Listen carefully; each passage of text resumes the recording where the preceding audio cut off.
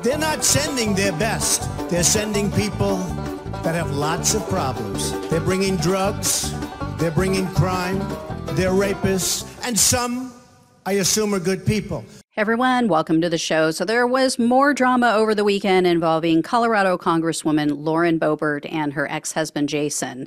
And even Boebert's hardcore conservative constituents are really tired of her embarrassing behavior. So here's what went down this weekend. Jason Boebert called the police. He reported that Lauren punched him in the face several times, and he claimed that he has a witness. So the alleged assault occurred on Saturday night at Miners Claim Restaurant. This is in Boebert's current district.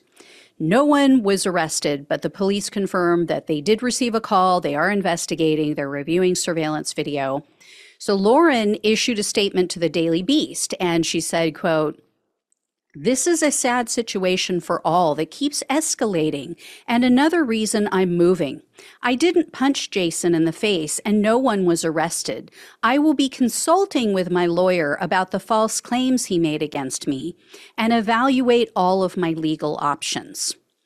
But something did happen because an aide to Lauren Boebert said that she acted in self-defense. That's what they told the Daily Beast.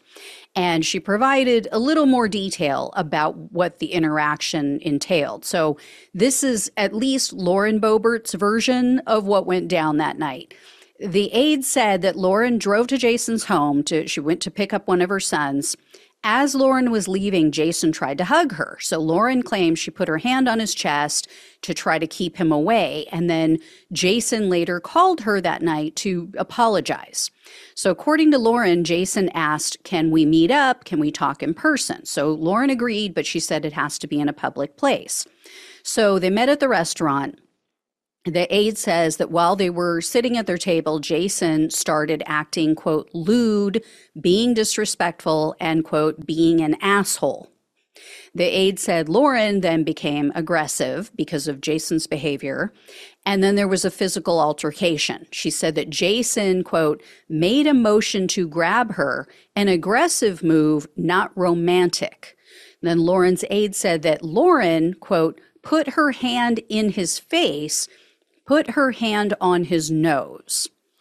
But the aide maintains that Lauren did not punch him. So Jason Boebert now appears to be backtracking somewhat. He told the Daily Beast that he plans to contact the police and he's going to ask them to drop the investigation.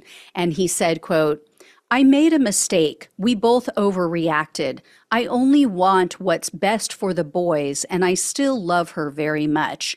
We both share some hurt deep down inside. It seems we just keep pushing each other further apart. I want the best for her. It's probably just best that I remain silent." Jason Boebert also rescinded some negative comments that he made about the police. I guess he said that they were too aggressive. And he added, quote, "I respect our officers and appreciate what they have to endure. I shouldn't have said anything negative toward them. I was unhappy." I am telling you, when he saw her on video grabbing another guy's junk and getting a public breast exam, he lost it. I stand by my take that he issued that statement afterwards, after, Bobo does Beetlejuice, to try to humiliate her with the fact that he cheated. I still believe he was out of his mind with jealousy, and his statement was a passive-aggressive way of trying to hurt her. I have dealt with his kind before. Anyway, we'll see what happens with that. But Politico published a lengthy article about the rise and fall of Lauren Boebert. And the author went and spoke with some of her former supporters. And I'm talking people who loathe Democrats, who loathe Joe Biden, people who are hardcore MAGA men and women. Some of them have just grown tired of the drama. One of them cited her vote against a bill that provided health care to veterans who were exposed to burn pits and Agent Orange.